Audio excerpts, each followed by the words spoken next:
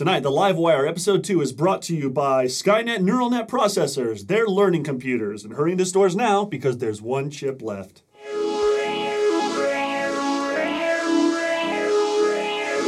Ladies and gentlemen, say hello to the folks. He's a live wire, though, ain't he? As these radioactive gamma rays crisscross against each other, we have what is generally referred to as gamma ray radioactivity. There are more things at work than you could possibly understand. Hey, who's this clown? Let me entertain you. What's taking so long? People are so busy listening to the music, they don't see what's going on right under their very feet.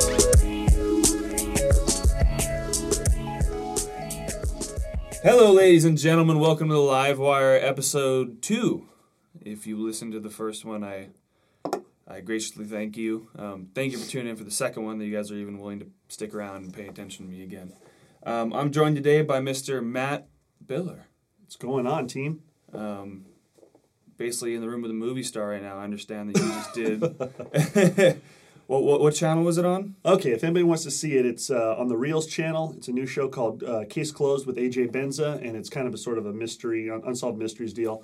And I recently appeared on the episode about the poltergeist curse, where they billed me as a poltergeist film expert. And, what did you have to do to earn the title poltergeist movie expert? Because I know they just don't hand out degrees on that subject. The more I watch the special, the more I'm like, I wish they would have just said film expert. That's such a bigger, wider range. People can get that job, but poltergeist film expert. Yeah, well, there's not many of you left. It's really, you're kind of the last of a dying race. Yeah, I'm probably one of the last people out there who's seen the original film on, you ready for it? Laserdisc.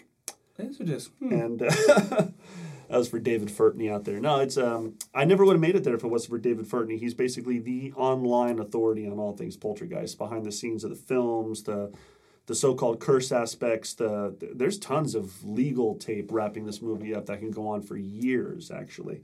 But that'll be a podcast for another day. But still, if you guys want to check it out, it's on the Reels channel. It may be repeating this month. It may not be.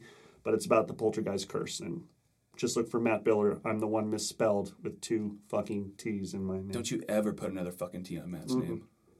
I don't roll that way. No. And before we get started, I'd like to share the way me and Matt encountered our first meeting. It was as they'd write in the novels. Oh, yeah. We saw each other across the room. Mm-hmm. I was getting a plate of nachos. He was receiving a bucket of popcorn. The night was one that would live in infamy. That's eerily authentic that you remember all that. Oh, yes. Yeah, okay, good. It was a very special night. It was the midnight premiere of Jurassic World. That's right. Yes. I still have the little lanyard they handed out, which is kind of fun. Oh, it's hanging on my door. See?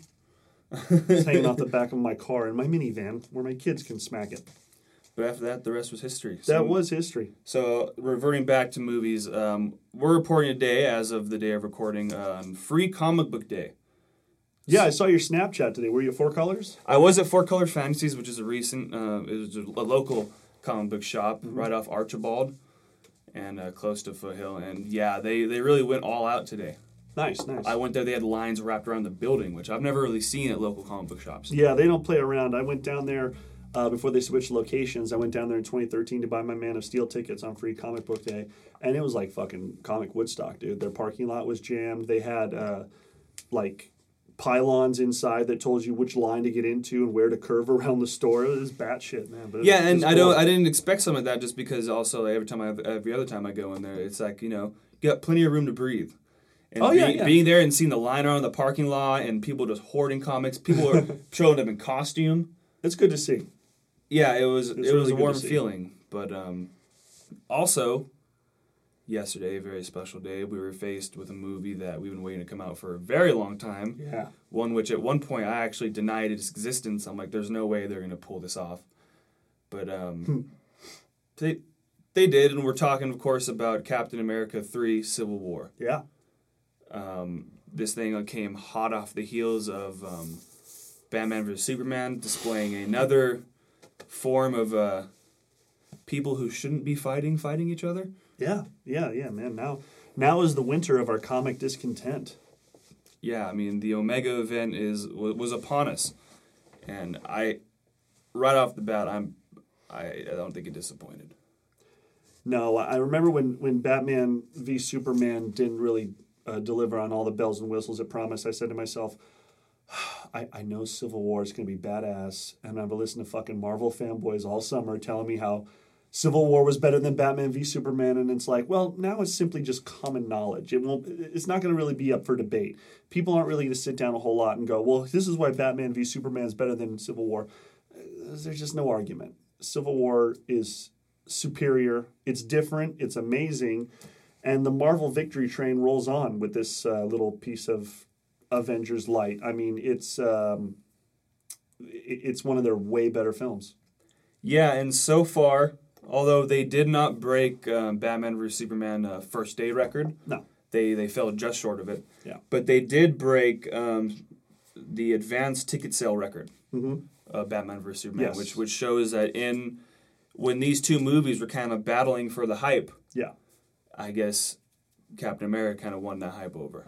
Well, the interesting thing was the marketing machine for Civil War was much more understated than Batman v Superman. When Warner Brothers advertises a film, especially a summer tentpole, they go balls out. And a DC property, forget it. You're not going to. They rented out about an hour of airtime on the CW. Yeah, hosted by Kevin specials. Smith. Yeah, right. You saw that where they were just like, okay, we're going to put a whole showcase on.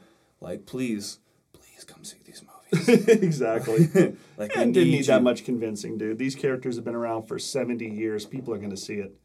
Yeah, that's the two differences is feel like, when you have another introduction to Batman, you don't really need to try that hard. Yeah, exactly. People, the modern populace right now, if they put out something with Batman, people will come and see it. And that's why I feel like they don't realize is that, you don't have to work that hard to sell this. Yeah, that's true. But you do have to pull it off. Yeah. If you fuck with people's characters, then woe betide the creature.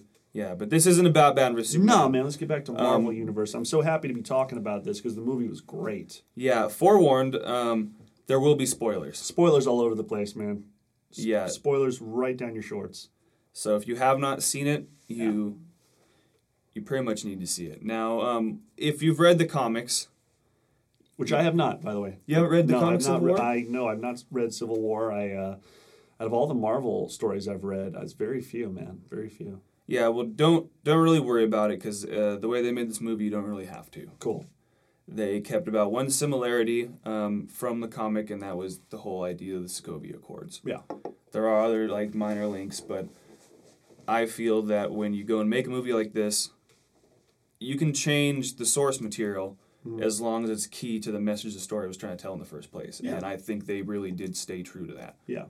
Yeah, the dramatic punch is there, no question. Yeah, you don't have to question or not whether there were good intents when they made this movie, because this is one of the most, I think, heartfelt, not so much that you're like, oh, this is so lovely, but that it makes you feel, especially towards the end. Yeah, man, it's like watching 2 hours of divorce court. It's it's sad, man. The people who are fighting, you're like, why does this have to be happening? And everyone's pretty much fighting because they're hurt. There's not a lot of pride happening in this film. Everyone's got a real drive and a real mission and a belief in why they chose said side. It's not contrived. It's not a plot device. When they fucking square off in the airport, there's a reason. And they all believe it with their, to the bottom of their shoes, man. Yeah, and it all starts, of course, when they are brought in after a disastrous event that occurs in Lagos, where they're pursuing Crossbones, and one thing leads to another. He has a suicide bomb strapped to him, and they have to fling him out, and he ends up crashing through a building. But this whole opening... Yeah, how did he get through that building? We actually saw, we've seen this before in Marvel television, but we've actually seen superheroes killing each other in the beginning of this movie. Mm-hmm. They're taking live shots. Yeah. There's guns in hand. They're shooting with live rounds. Not like goodnight bullets like on Agents of S.H.I.E.L.D. And there's a body count. Yeah. And of course they suffer from these actions because they're brought in by the Secretary of State General Ross. Yes, same General Thunderbolt Ross from The Incredible Hulk, played by the always accountable William Hurt. Yeah, the only role I think they actually brought out of that movie since it's come out, right? Yeah, no, the Incredible Hulk is... I thought it was a fair movie, but as for continuity, no, that different Bruce Banner, the whole 9 yards. But technically, it is still canon. Yeah, so it's perfect. It's perfect bringing him in because, I mean, people who saw the movie be like, oh, that's General Ross, and other people like, whatever. Yeah, much calmer now, not driving around tanks all the time. But, he presents the Avengers with the Sokovia Accords because of all the damage done in, in the first Avengers film when New York got destroyed, and Washington during Winter Soldier 2 where they crashed the helicarriers into the ground. Yeah, you basically they bring you up to speed on how much shit the Avengers have destroyed during their tenure on Earth. You get clips from, like you said, the first Avengers, New York. You get Sokovia. You get watching the S.H.I.E.L.D. base come down too in the Winter Soldier. That reminded me. I was like, okay, yeah, things went really south for the Avengers that time around. But they presented in a sort of very visceral way, where as you see the buildings fall down and the body counts start to rise, that you're like, dude, okay, they're in deep shit trouble. Yeah, and I feel like that's one of the things that Marvel has done a good job with is keeping the constants. Because, of course, when you saw that in Avengers 1, you're like, yay, we saved the city. And then at the end of Winter Soldier, everyone's like, even when you're watching it, you're like, yeah, like everyone got it okay. And the same thing happened in Avengers 2, like, they stopped the city from imploding. Yeah. So I feel like the audience is almost hit with them as much shock as the Avengers once they are shown their body count and shown this is actually what you caused. Like, I know you think you guys walked away and everything was okay, but look at all these people suffering, crawling around with out legs. Yeah. Like, you dropped a city someplace, major aliens crashed in New York. Well, dude, this is all due to the age of terrorism and 9/11. All this happening, we would never have acknowledged this in our art before. Because if you look at any sort of 1980s Reagan-era driven action flick like Commando or fucking Rocky IV or whatever, or even in the Rambo movies, if something gets blown up, I don't care if it's a building, a bunker, or a children's hospital, as long as the hero emerges going, we didn't give a shit. We're like, that's fucking badass. And the more shit that blows up, the better. But, nowadays, 2016, we got to look at what's being destroyed because the people are the collateral damage that makes sense in the art. Yeah, and that's how you feel as a viewer the first time watching. And that's one thing Batman v Superman nailed, was that sort of 9/11 parallel with the on-the-ground POV of what was happening I think they almost in Metropolis. Purposely derived on that. Yeah. They fed off that idea, that's for sure. It was really effective, too. Well, yeah, you got Ben Affleck holding a little girl, looking up at the building filled with angst. Yeah, that was iconic. I like that. But yeah, so here we are, and the Avengers are put to a test, man. They have a choice to make with the Sokovia Accords. Either sign the Accords, be registered as, an enhanced human. Or retire. Or just call it, yeah. Which, when they list off who signed it, without him even being introduced on screen, Hawkeye's like, oh, retired. Right, yeah. I'm not even dealing with that right now. No. I got a ski trip with the kids. Mm-hmm. So, while all this is going on, all these political themes and rivalries going on, you think, oh, there's no possible way they're also going to be able to fit the introduction of Black Panther and Spider-Man and all this. Well, yeah. But Black Panther's intricate to the plot, though. I know. That's why it's kind of surprising. They definitely succeed in multitasking all these ideas. Yeah. Yeah, and he's done well. Chadwick Boseman, who plays the Black Panther, does a tremendous job with it. He gives it a sort of a nice royal gravitas where I never felt like his vengeance was misplaced or anything like that. I knew why he was going after Bucky. I knew what he was doing and why he was doing it. It wasn't just there for plot. And the choreography, once he starts fighting, holy shit, that's amazing stuff. They nailed somehow for him to fight like a cat. Yeah, it's very like serpentine and jungle-like. It's really cool. Yeah, of course, he gets his own little Bruce Wayne moment. Yeah, that's true, exactly. He goes through that little bit. Yeah, because they're in Vienna when they're there to ratify the Accords, and King T'Chaka. Yeah, that's right. He goes on to state that because vibranium was stolen during the event, they from Wakanda. Yeah, from Wakanda. They wanted to come out of the shadows as a silent nation to make sure their nation is not soiled in their legacy, almost. Yeah. So you get the whole introduction, like, okay, hey, this is why we haven't been kind of like doing what we're doing. This is why you haven't heard of us. But like because of this shit that just happened, like we're gonna speak up a little bit. Yeah, I dug that, and they had nice little father-son moments too. Yeah, and you don't really need to stress us anymore, I think, on the death of parents with superheroes. I know. I don't think you need to, like, spend too much time on it. Mm-hmm. Like, okay, it'll just be like his dad died. But, all right, I know exactly how that's done because I've seen it, like, 50 times. Yeah. And I respect the fact that they actually brought the clicks in during their dialogue, and the subtitles were there telling us what they were saying, but Dad even came in with the little... Well, oh, okay. There it is. The Gods Must Be Crazy, Part 3.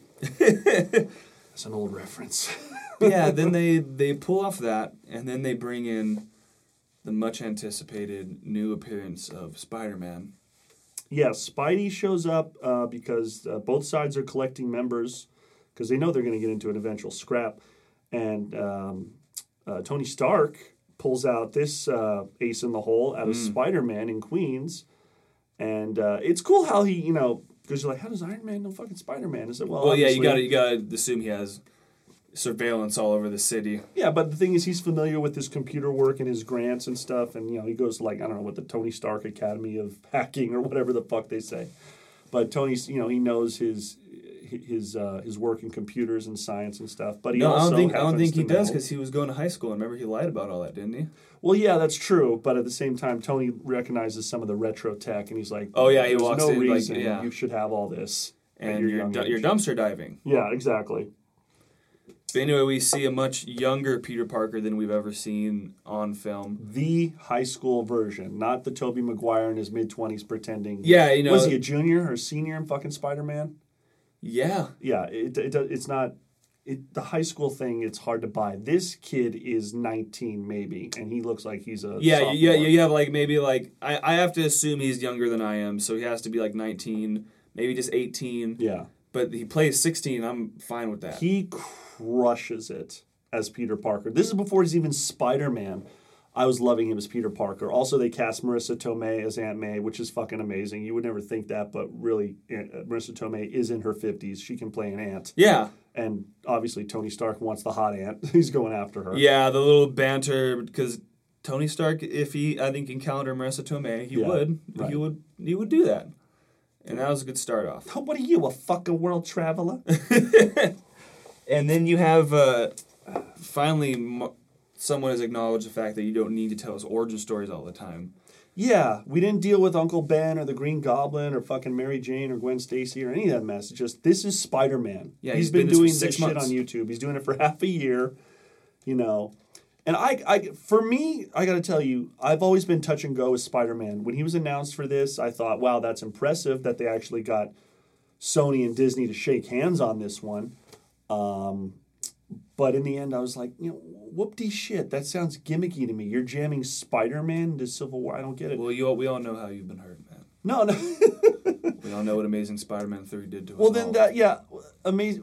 Spider-Man 3. Spider-Man 3 was a fucking mess. But then the Amazing Spider-Man 2 was also a massive misfire. But they both suffered from the same problems. They jammed too many characters, especially villains, down our throat, and it just didn't take. The whole thing was a mess. Jamie Foxx was wasted as... Shocktro or whatever the Electro. balls. Yeah, okay, Electro. I was never worried about the character. He was never scary or menacing.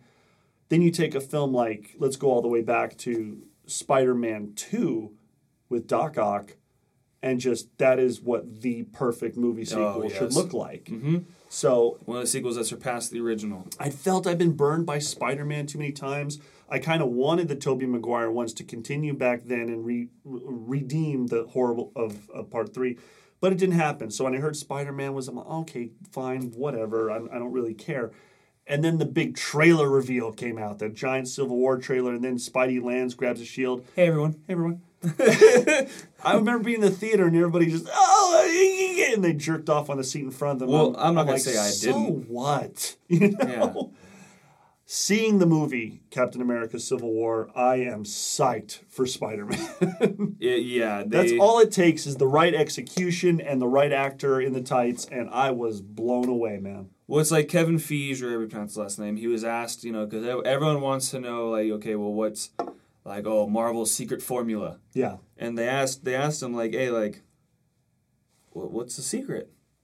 And all he said was, he's like, we did exactly what Deadpool did, is we just make a story true to the comics. Like, if you want to know what the secret is, it's source material. Yeah.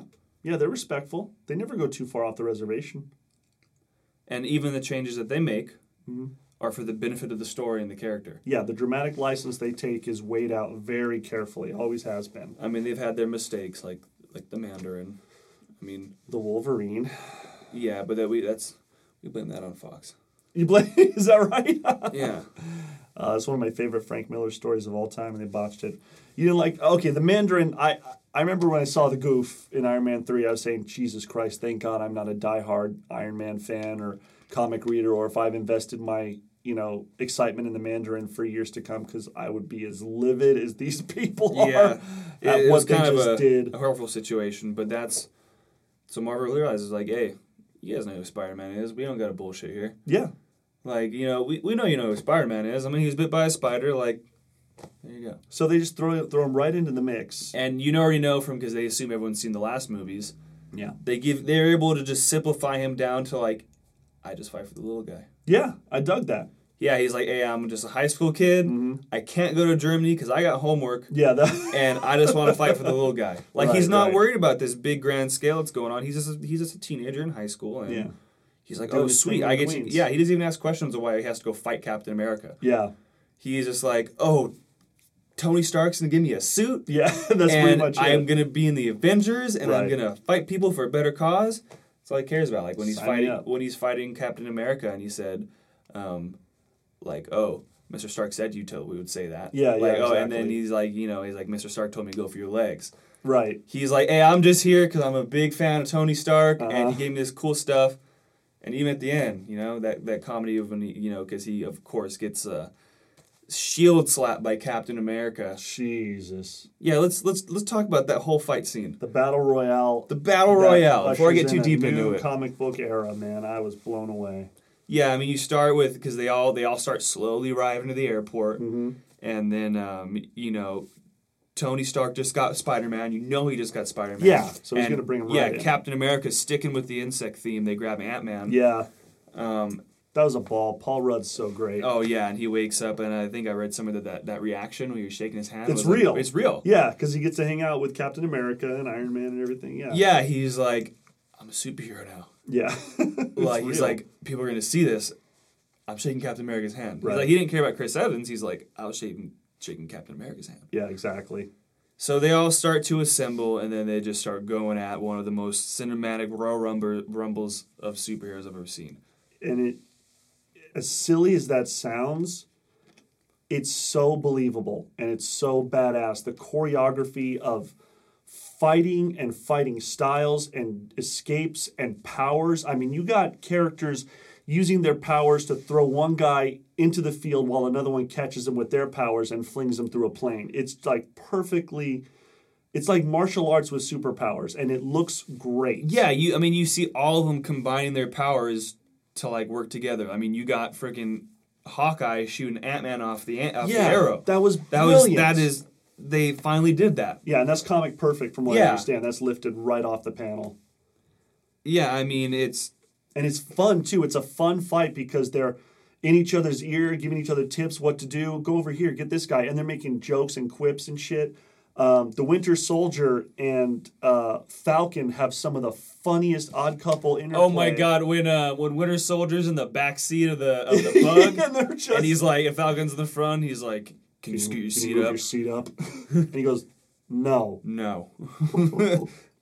And then you have the probably one of the best scenes in the entire movie. You quote me on this. It's where they're flat out on the floor, isn't it? No, when when Cap starts kissing Sharon Carter. Yeah. And he kisses him and he looks back and Winter Soldier and Falcon are just nodding in approval. It's all of a sudden this is some high school buddy movie. Yeah. Hey, we're all they brought the best levity to it, man. It was funny as hell. Yeah, I mean, and then the fight starts. You have Black Panther versus Bucky. Yeah. You have Hawkeye versus Black Widow.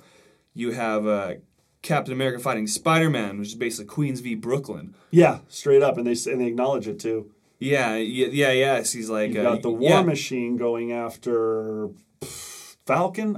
There's so many different square offs. And then you got the debut of Ant-Man going Giant Man.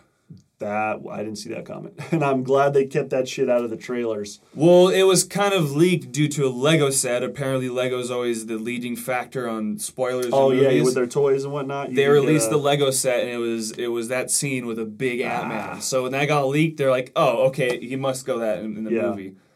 That's funny too, because you say that a lot of the time the leaked toys are right, and a lot of the time they're ass backwards. Because I remember one of the leaked toys this summer was.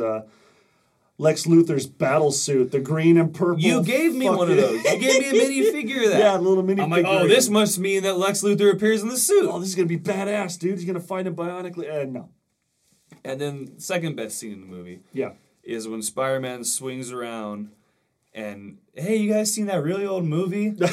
Yeah, they're taking out Giant Man. Empire Strikes Back. He's like, you know that part when they're on the snow planet with the walking thingies? Right.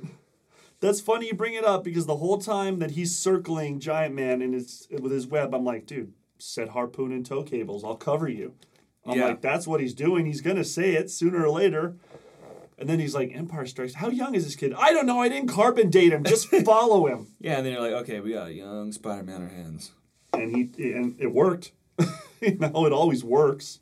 Yeah, and then up to this point, you've seen kind of Baron Zemo. The Marvel Cinematic Universe's Baron Zemo, which is quite different from the comic iteration, but still good. But the entire movie, he's working the long game. Yeah. What's the best way to make the Avengers implode as to just make them do it themselves? But you don't even know that that's what he's trying to do until probably the last 30 minutes of the movie. What a bombshell. The reason everyone is fighting is definitely put up on Front Street as the Sokovia Accords, and do you want to be registered? Do you want to be governed and regulated? But that's not what makes it personal, and you don't get that till later in the film, and it's paid out as the movie begins and it gets to the middle in such a clever way that you never really find your attention focused on the secret that's right in front of you, man. Yeah, like that's one thing I noticed from going back in second time is that they're like it's been here the whole time. Mm-hmm. Oh, if you look, I'm sure on a second viewing you're just watching boom, there it is. Well, I'm like, December 16th, 1991. Yep. Right? That's the date. If you have gotten this far into the podcast without hearing us repeat the fact that there are spoilers, then just turn it off now. Yeah. We learned that Winter Soldier, Bucky Barnes, is actually the person to kill Tony Stark's parents. That is frighteningly right. Yeah. And they dangle in front of you the whole movie. It starts out, with him at MIT showing the scene. Mm-hmm. Before that, it starts out with Bucky being awakened as the Winter Soldier crashing the car. Yeah. Which we never see. He crashes the car and, I think we hear a little ting-ting. And then he opens the trunk and gets some whatever out of it. And we find out later it's that serum to make more Winter Soldiers. But that they never show the driver. They never show who's in that car. Yeah, and you don't really think about it too much. I mean, I'm sure people out there have guessed, and apparently Val knows. She was in there, man. Her Sherlock brain was going. She got it. Because we were like, she's like, oh, please. You knew that was coming. We're like, no, we fucking did I'm like, no, didn't guess that. I tried to tell her that the other day. I'm like, the reason me and Marcus did not understand that Winter Soldier killed Tony's parents because we were on the roller coaster. Yeah, like... paying attention to what the movie was doing for you. I wasn't sitting there like, oh, Martha. That's why. That was... You son of a bitch. Oh, did we just become best friends? Like, it must be Martha. God damn it. But no, and up to this point, yeah, they're all fighting for... They're fighting because, they kind of have to. They're just like, it's not really like personal as in ideological. Mm-hmm. So when you even when they're fighting to knock each other out and to take each other down pretty hard. When Tony finds out that it was Bucky that killed his parents, him and Cap are fighting to kill. Yeah, and Bucky, there are some... Bucky was already fighting to kill from the start. You remember that scene where Tony throws on that iron glove? Jesus, yeah. When he has the fucking gun, he was going right for his eye. And for a split second, if you pause that movie, I don't know how he pulled that look off. Oh, but Downey Robert Jr.? Downey Jr. pulls that look. Yeah. They're like, holy fuck, This you just guy's tried to gonna kill me. And it flashes for a split second. And it's so...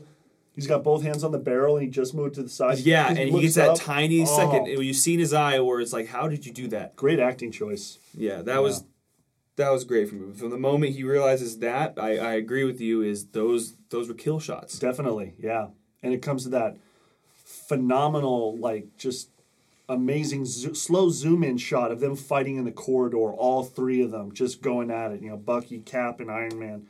And, obviously as they're going at it, they're all getting more and more worse to wear. I mean, fucking Tony's suit looks like a battered that's all he's really got on him, and then, that's the first thing they start going for.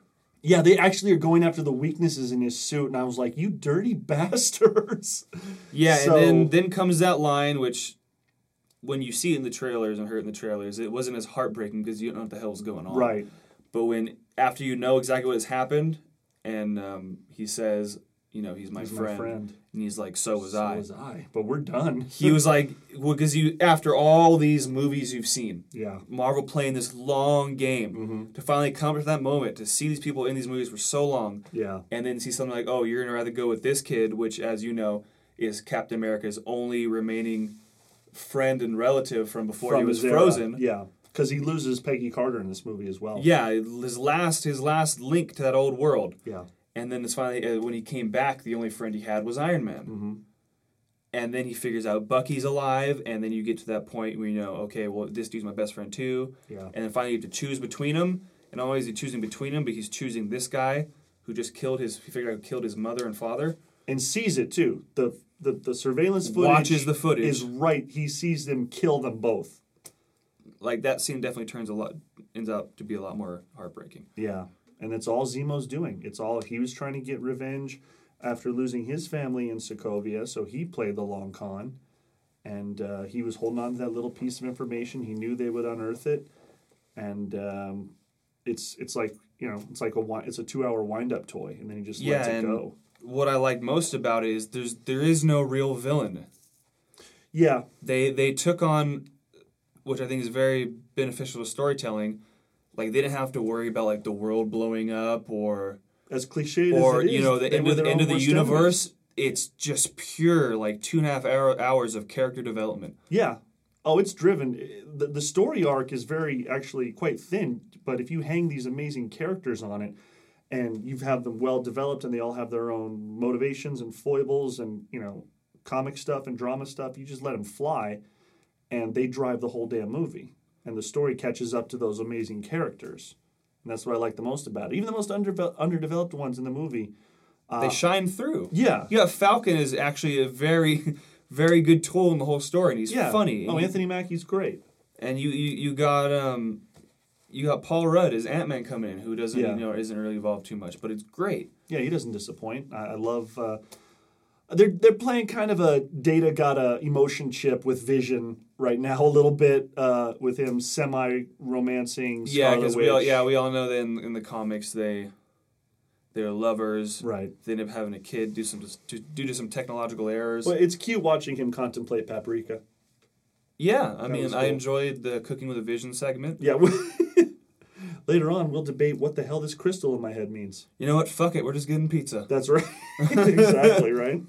Yeah, so they managed to balance all these other characters on a low level with, because I feel like Hawkeye's kind of become like realized in the movies. Yeah. Like, no one cares about me, man. I just shoot arrows. Yeah, and most of the arrows he shoots in this movie do dick.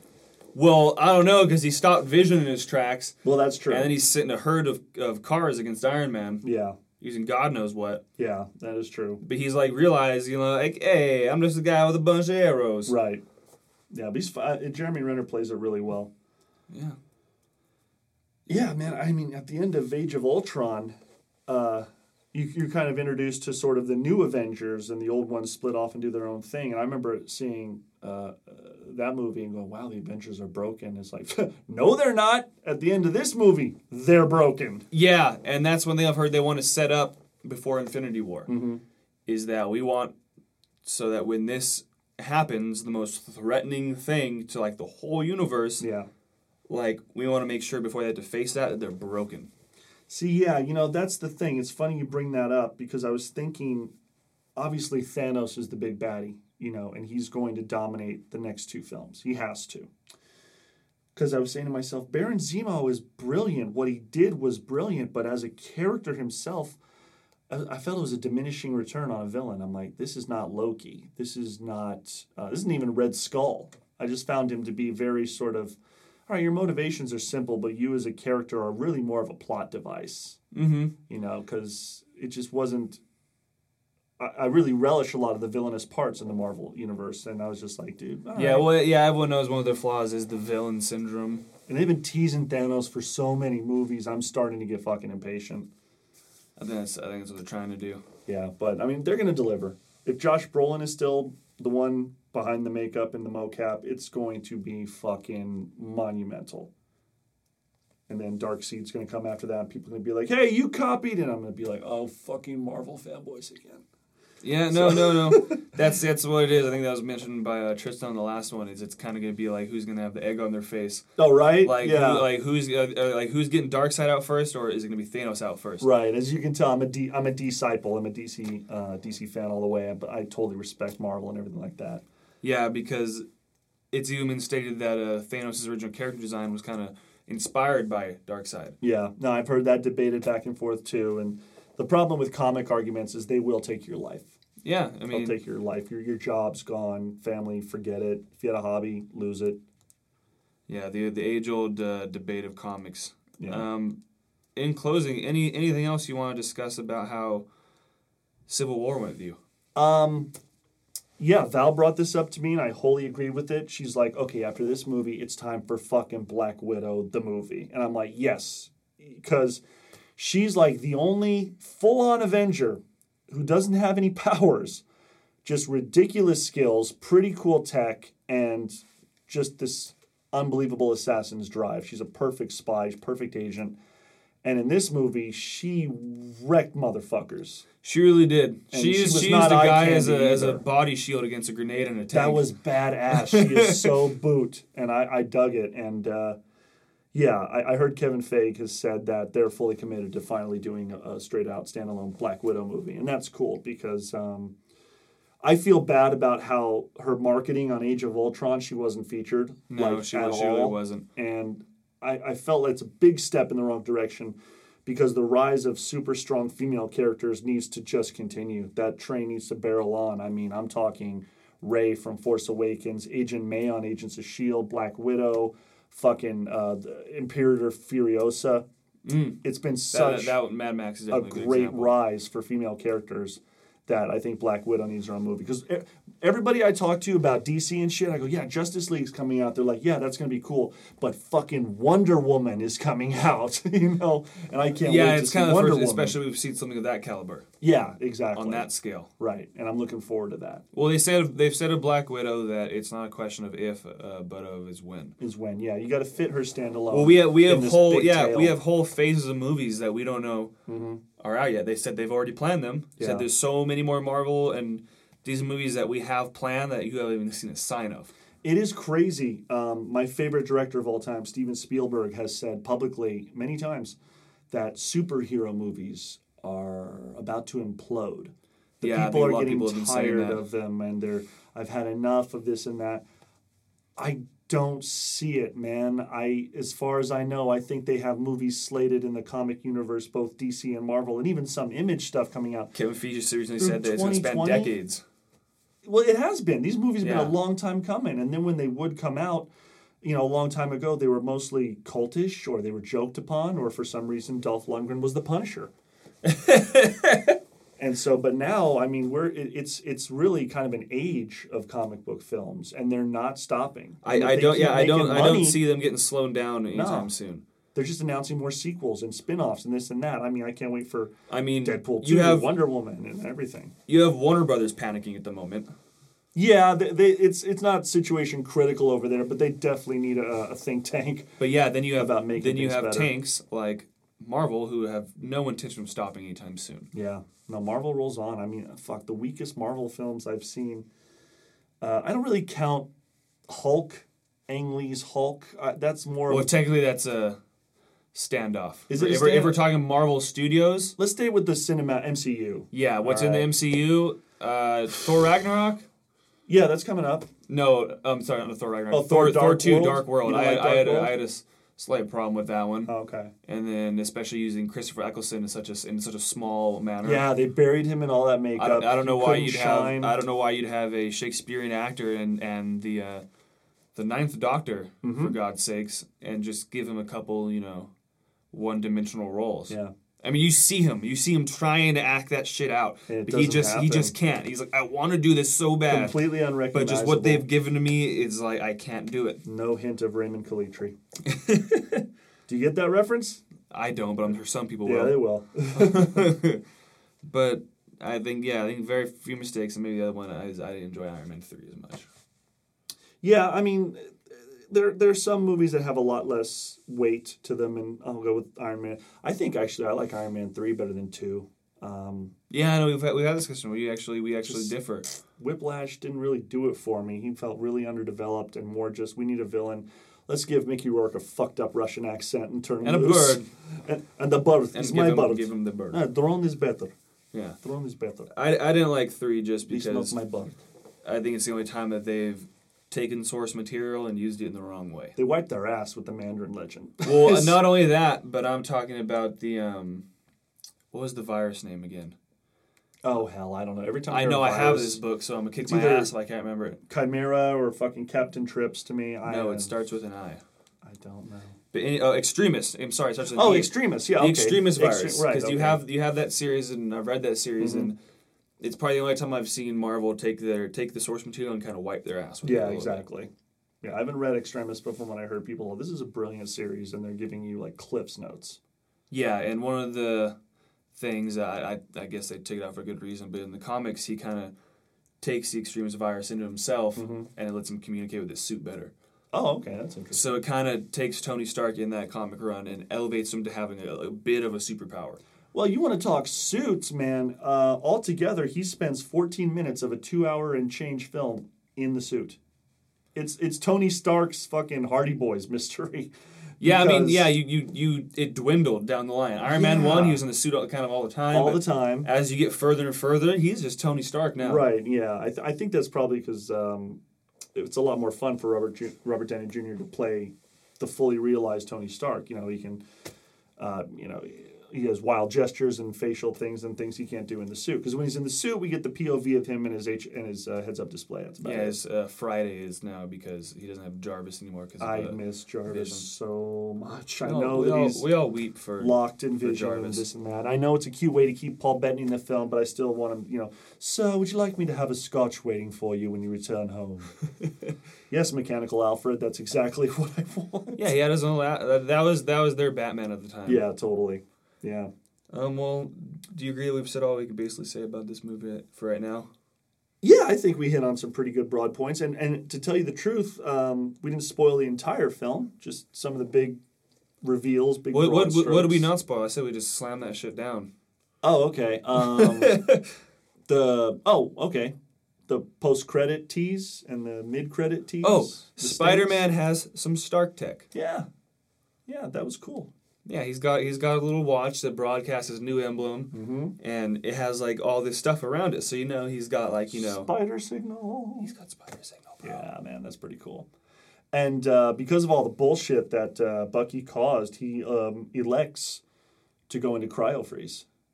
Yeah, and they're all cool. They're like, yeah, I know we spent this whole time trying to get you out of it, and now you kind of want to get back in. That's cool. No, you go ahead. And go ahead and do your thing, bro. Yeah.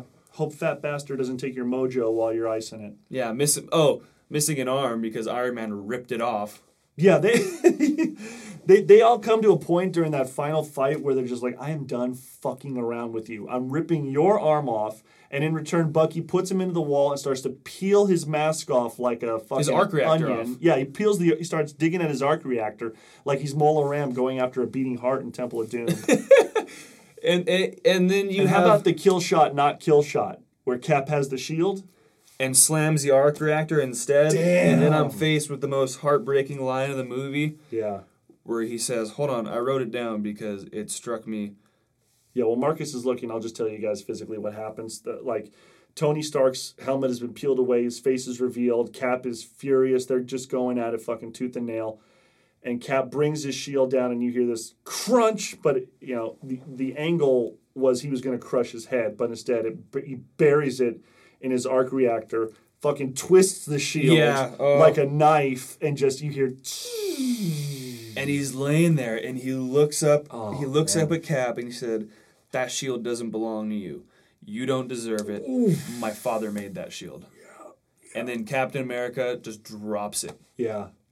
And you see, as it drops, clang right into frame with Black Panther's scratches through it and everything. Yeah, because as we know, he's rocking the vibranium too, so I guess the only thing that can put a mark on vibranium is vibranium. Yeah, no, it was cool. It was really good, I don't want to say foreshadowing, but just sort of a reflection of what these characters have gone through.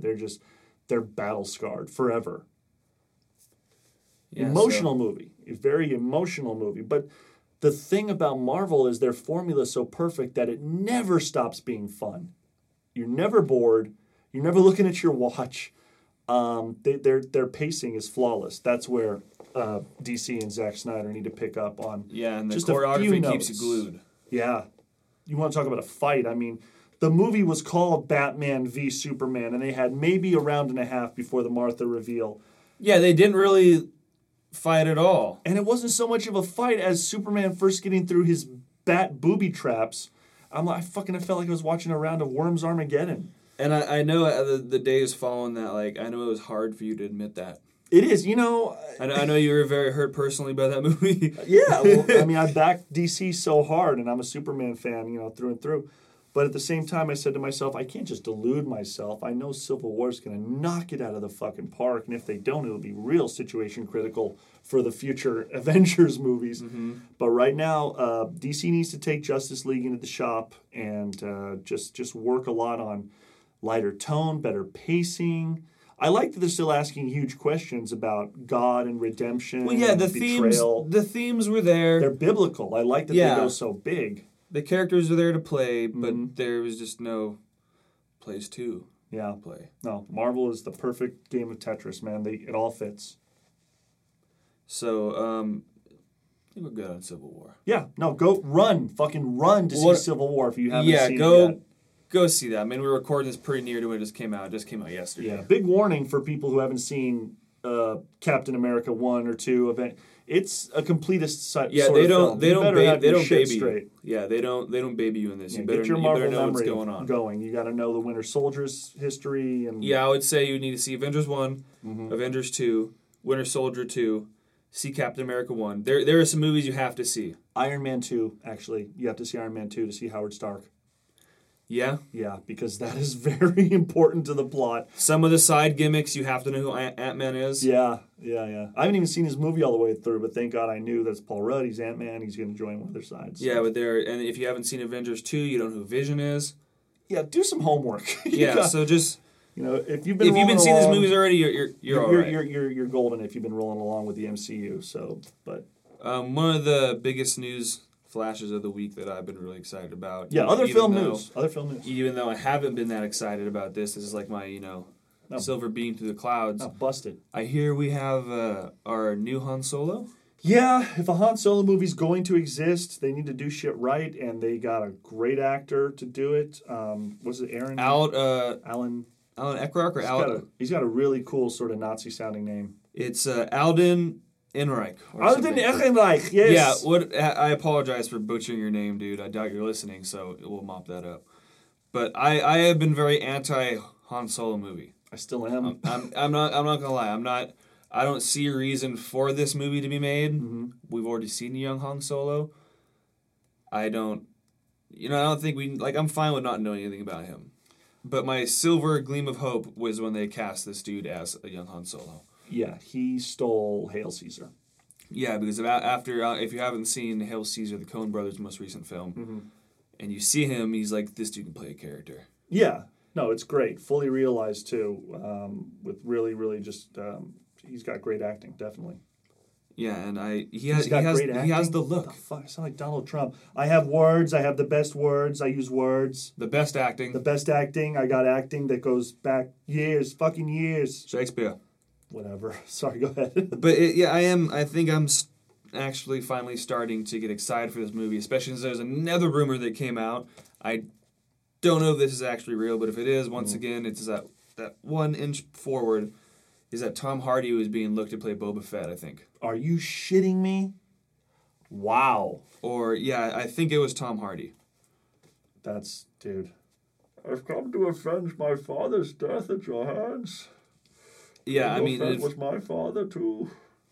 That's amazing. I didn't know that. I just actually read that Lawrence Kasdan is writing the script, and that gives me a big ray of hope because he's one of the best Star Wars writers out there. The guy wrote fucking Empire, enough said. He's sticking around, too, man. Yeah, Lawrence Kasdan is great. I'm glad he's writing it. That gives me a little hope because I figure, Disney's going to start to throw more Star Wars movies at us. Make them be for something. And when I started to hear about these standalone, there's going to be a Yoda movie. There's going to be a Boba Fett. I'm like, slow the fuck down. Rogue One is a step in the right direction. Rogue One sounds brilliant to me because that is a story. The inception of the Death Star. It gives you a little bit of room to kind of change how some of the stuff went down or give you more insight or just sow some seeds. Right, exactly. I mean, like was discussed in the last podcast by Sean, he stated that, like, why do this if it's going to be for nothing? Yeah. Why make these new movies? Like, if you're going that far back, why not make them count? Because these are the stories that were told in the original trilogy by people just talking about them. We always had to visualize in our head, or sometimes a comic book would come out. But, I mean, when you hear about the Death Star and there were plans stolen and, Well, yeah, when you... First Star Wars movie, you start off as like, hey, Darth Vader's looking for these prints. Right. Why? Where'd they come from? And what's now, it about? And you get it all, but you never know where it all came Yeah, they're from. literally giving you a prequel on the first thing you ever knew about Star Wars. Yeah. When everything went up, wow, that's true. I never thought of that. That's what he's doing. That's the very first thing you learn. So the very first thing you ever learn about Star Wars, they chose that to go back and tell you, actually, here's what happened. So technically, and I suppose theoretically also, Rogue One has to end with R2 and 3PO getting on the Tantive 4. Yeah, that's the only real way they can wrap up. The way that it should be executed is you should be able to watch Rogue One and just have it on a loop to where A New Hope comes on right after. A New Hope, yeah. And it would just, like, you'd see nothing wrong with it. Yeah, if that's where they're going, that makes perfect sense. Because I think by the time Rogue One is done, the Death Star's built. Oh, yeah.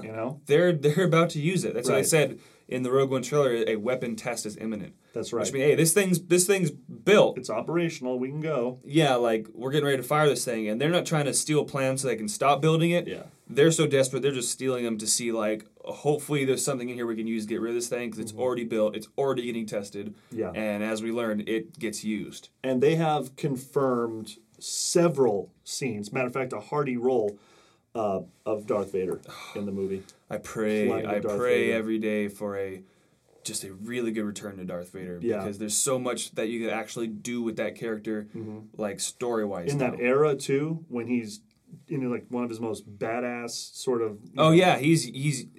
I mean, if you've read some of the standalone Darth Vader comics, like this dude's way more than the movies lit up to. Oh yeah. Oh, totally conflicted. This and that. Questions the Emperor all the time. Immensely powerful. Yeah. Holy crap. And you don't really see it much of that in the old trilogy, mainly because they just couldn't do that, really. But all in all, he's a Frankenstein's monster let loose with a sharp intelligence, amazing war strategies. He's a brilliant military leader. And so, yeah, this time around when they show him, I hope they're really getting into the meat of the character, which will obviously be voiced by James Earl Jones. Yeah, I think he's already talked about returning. Yeah. It's just like no one should have to face hearing anyone but Mark Hamill in the upcoming rendition of The Killing Joke. Oh, yeah, man, that's a beautiful teaser, by the way. I finally saw that. Batman, The Killing Joke. And I was showing Valerie the trailer, and she goes, wow, that looks really cool. I'm like, no. Wait till the rating pops up. Rated R. And she's all, are you serious? Well, they're going full tits on this. We're going to see everything. We're going to see the crippling.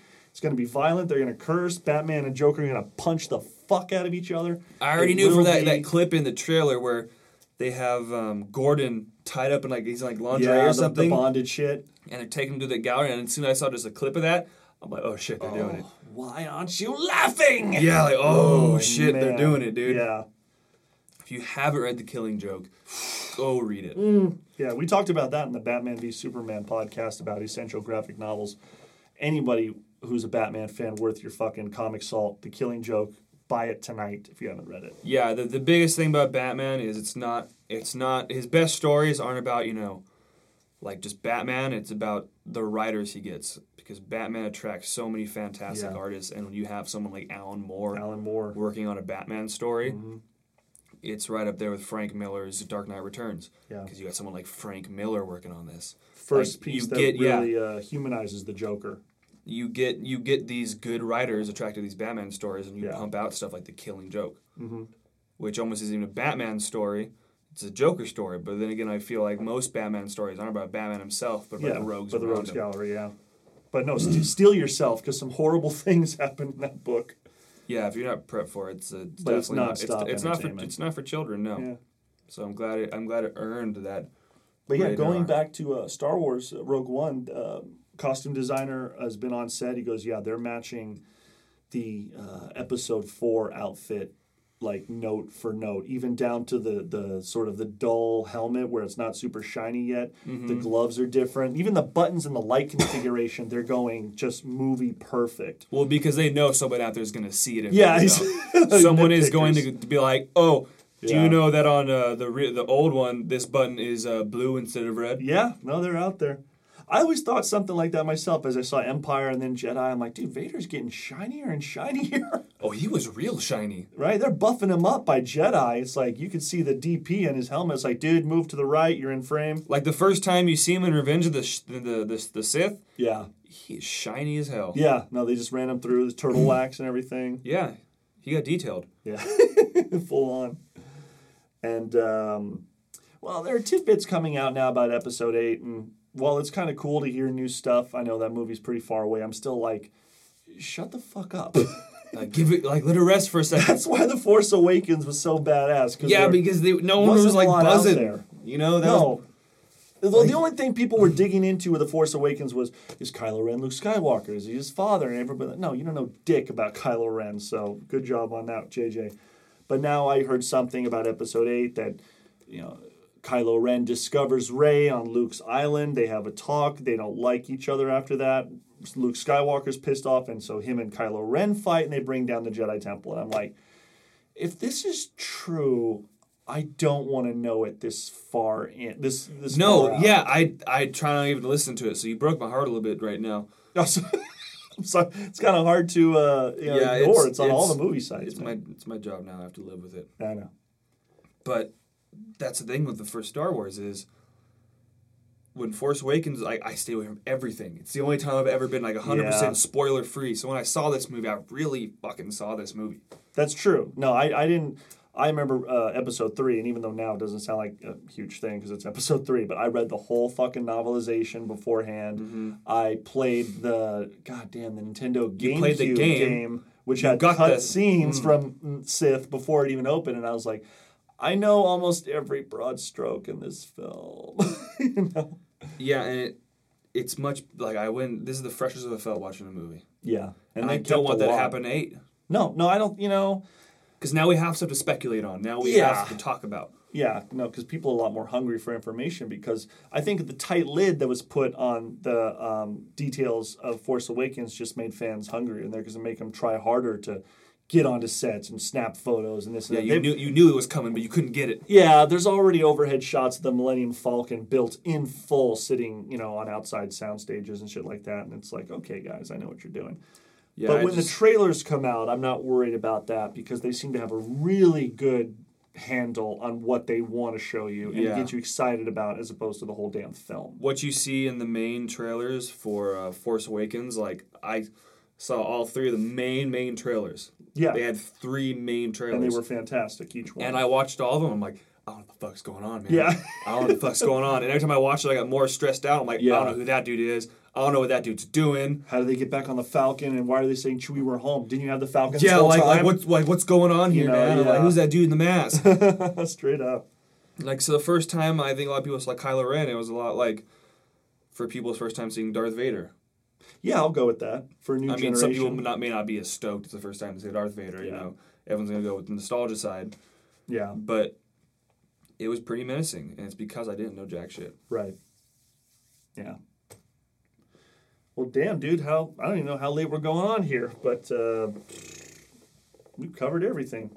Well, that, except the Mummy.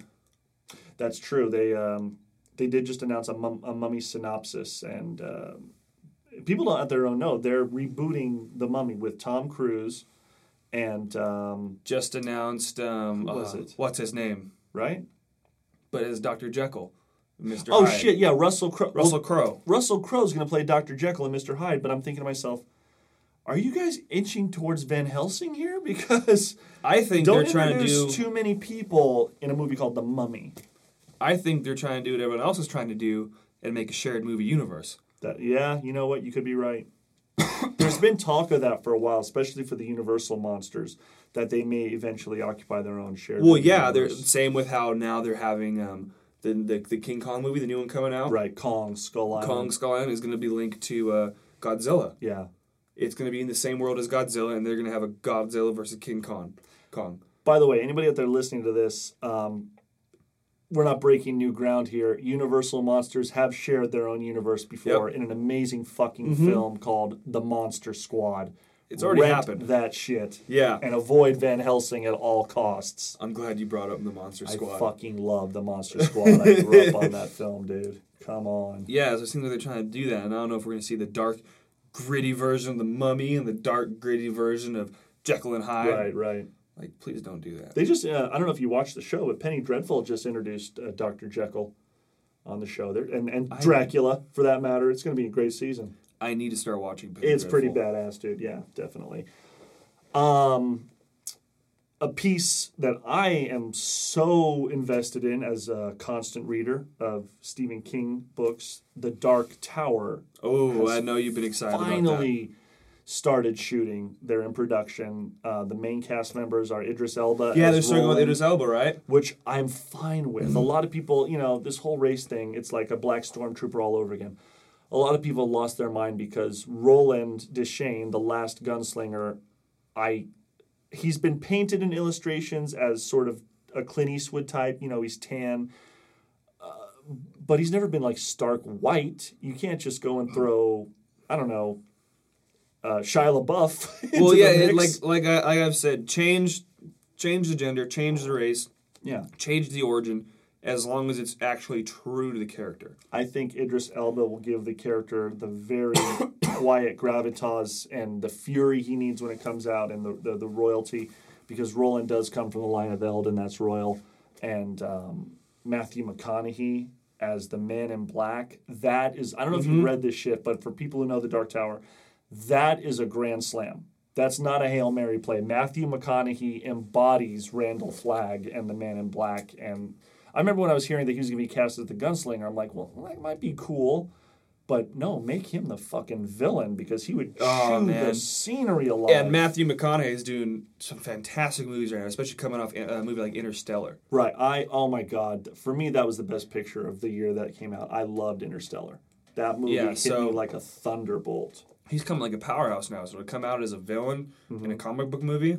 Yeah, definitely. And he's got another one coming out with this. What was that? The State of Freedom or something like that? It was a Civil War flick. The Free State of Jones, a Civil War movie about the Jim Crow South. Yeah, and I think the best thing I cut off that is there was something like, he died with honor. I'd be like, no, Jim, he just died. He just died. Right. Yeah. He was awesome, man. He's at the peak of his career right now. Yeah, he's come a long way. So, and out of other things they're talking about, they sort of announced that Jared Leto is going to jump into the fangs the of Tom Cruise. He'll play the vampire Lestat, and which really needs a retelling. Well, I haven't really read it, so the one good one, because you've read them, right? Yeah, I've read them all. How do they do with Interview with the Vampire? Because I love that movie. Oh, has the book, you mean? Well, yeah. How do they compared to how to do that? How does it shine next to the movies? I mean, the books. Oh, they're pretty close. Because I know you don't like Queen of the Damned. Well, Queen of the Damned was a hodgepodge of 2 or 3 books, and it didn't really gel. I mean, the Vampire Lestat, that book is so amazing because it goes into his backstory about how he became a vampire and his maker, and then it also jumps to the present where he has become the world's biggest rock star. And I must say, if they were still going to cast Tom Cruise in the role, they can't, obviously, but I remember reading The Vampire Lestat, and the whole time I was imagining Tom Cruise as Lestat going, this just makes perfect sense for where he is in Hollywood right now compared to where the character is in the world. He's like the goth Axl Rose of the time. But they, like I said, they jump from the present back to the past where he's in New Orleans and France, and he's, to make a long story short, he actually turns his mother into his vampire lover. And that's some bizarre shit that goes on too. So I'm wondering how far they're going to push this. But I think Jared Leto is the perfect embodiment I think he'll of be able to, Lestat. because in reality he is a rock star. Yeah, he's a straight up rock star. And he's totally white and pale enough to be a vampire. He nailed it. Yeah, I'm kind of excited for that. I mean, he could bring that weird, bizarre eroticism that the Anne Rice novels nail more than any movie could. Although getting the director of The Crying Game to do Interview with a Vampire was a step in the right direction. Oh yeah, I mean everyone's looking for a franchise now, so all I gotta ask is if they do these movies, just do them with a bit of respect. Yeah, there's so many more places to go. They can do another Queen of the Damned. Right after that, go into Tale of the Body Thief, Memnoch the Devil. There's like 11 Vampire Chronicles out there no one's touched. It's all there. You just gotta read it. Yeah. Maybe one day they'll get the balls to make The Claiming of Sleeping Beauty into movies, but what is The Claiming of Sleeping Beauty? What is that one? Well, Anne Rice wrote under an alias A.N. Rockelair, and she wrote these books called The Claiming of Sleeping Beauty, Beauty's Desire, and Beauty's Release. And basically it takes the Sleeping Beauty world and imagines it as an S&M fucking orgy kingdom. And that's always fun. It's always a ball. Yeah. I love taking S&M versions of all my classic fairy tales. Right? Totally. One thing, I don't know how this has slipped our mind at all. Yeah, man. But it's kind of been slipped my mind for the past year. Hit it. X-Men Apocalypse. Dude, Apocalypse soon. Apocalypse is coming, and I feel like it's just been kind of sliding by on the coattails of everything else because everyone's been, okay, Batman versus Superman. And then, okay, Civil War. And then you forget, like, oh yeah, we got an X-Men movie coming up, don't we? No, they're flying low, but I'm excited to see Brian Singer. But now that these are out, they're kind of amping it back up. Oh yeah, no, you got to clear out Marvel and DC before you can even crank up that X-Men marketing machine. I mean, they released the trailers and they were cool and everything like that, but the more and more I look at the movie, I'm like, this is going to be pretty awesome. Yeah, I don't know why I forgot about it, but now that everything's kind of the dust has settled, I'm like, oh fuck yeah, X-Men. Hell yeah. Another X-Men movie, and then they had their own reveal in their latest trailer. Yeah, they dropped a Spidey on us. They dropped a Spidey on us, exactly. When you see that final shot in the corridor where a wrist comes into frame and then snicked, and you're like, yes! Like, Wolverine's showing up, bro! Fucking Jackman, dude! He's coming through, dude! So yeah, I mean, I'm also psyched up about the introduction of Olivia Munn as Psylocke. I think I'm just always happy about the introduction of Olivia Munn. Yeah, bottom line. She could have been playing Olivia Munn, and I think I'd be like, I'll go see this movie. Yeah, that looks compelling. Yeah, that totally. Nice storyline, and we got Nightcrawler coming back. Yeah, I'm wondering how they're gonna work with that because he had such a cool intro in X2 that the played timeline by was a little fudged. Alan Cumming. Yeah, Alan Cumming. He did an amazing job and hated every minute he was on that set. Yeah, that's an actor. Were there some rumors of him just despising everyone? He didn't like the makeup. He didn't like. No one can really commit to the blue. Yeah, no, he didn't like the way the director was taking things. He just generally wasn't happy on set, but it doesn't come across in the film. Oh, he does fantastic. I remember when the jet, like, right after they introduced him, they're flying through the jet, they're escaping, and a missile blows the jet open, and Rogue goes flying out. No parachute. She's plummeting to her fucking death. The noise cuts away, the music cuts away, you just hear Nightcrawler go, bamf! Grabs her, bounce her right back into the seat, straps her in. My theater rose to their feet like a fucking hockey goal just happened. They were like, yeah! Because they were diehard X-Men readers, and it was just a badass moment. Oh, yeah, and the sound they had for every time he popped in and out. Yeah. Oh, dude. Yeah.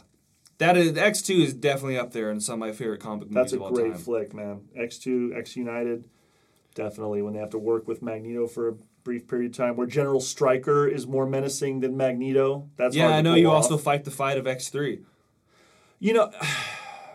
I know it's the weakest one. I enjoy it. I can watch it from front to beginning. There are a lot of parts that are very jumbled and felt forced. It does lean into Spider-Man 3 territory. And I know for a lot of people that it is a bastardization of the Dark Phoenix saga. And I get that. I really do. But for what they put forth and what I thought they linked to X2 pretty well, you felt some things. I think when Cyclops was killed, at the he was at his lowest too, and they just offed him. I thought that was sad. When Professor X is deatomized, I was blown away. I'm a fucking what? I mean, the movie gets more shit than it does. I think because I saw it younger. I mean, and it's Brett Ratner. People have a big hate on Brett Ratner too. Like I just remember, I don't know what year did that movie come out. Not long ago, but I know for a fact I was younger than I am now, and I was like, it was back when I didn't really judge movies that harshly. Yeah, I saw that movie, and all I thought about was X-Men the animated series because I saw Juggernaut. I saw Juggernaut. I saw Dark Phoenix. I was seeing all these people, and I'm you get a Sentinel. I'm so excited that they're all here. Yeah, during the Danger Room sequence in the beginning, you even get a Sentinel for a while. Yeah, you get a legit Sentinel. Yeah, that was cool. But in the end, that final push of Wolverine just climbing up the mountain because he knows he has to kill Jean, and she's just giving him psychic blasts and stripping his fucking flesh off. You see the adamantium skeleton underneath and stuff. I was like, this is some powerful work right here. And meanwhile, San Francisco is just raising off the ground, and he's like, if I don't put this bitch down, she's going to basically pop the world like a balloon. Yeah, and that's one of the things they've kind of back then they kind of start turning in more of like the Wolverine movies where they're like, okay, everyone loves Wolverine, so we'll put him front and center. Kind of how what they're doing with the X-Men movies now, where they're trying to put Mystique front and center because everyone loves Jennifer Lawrence. Right.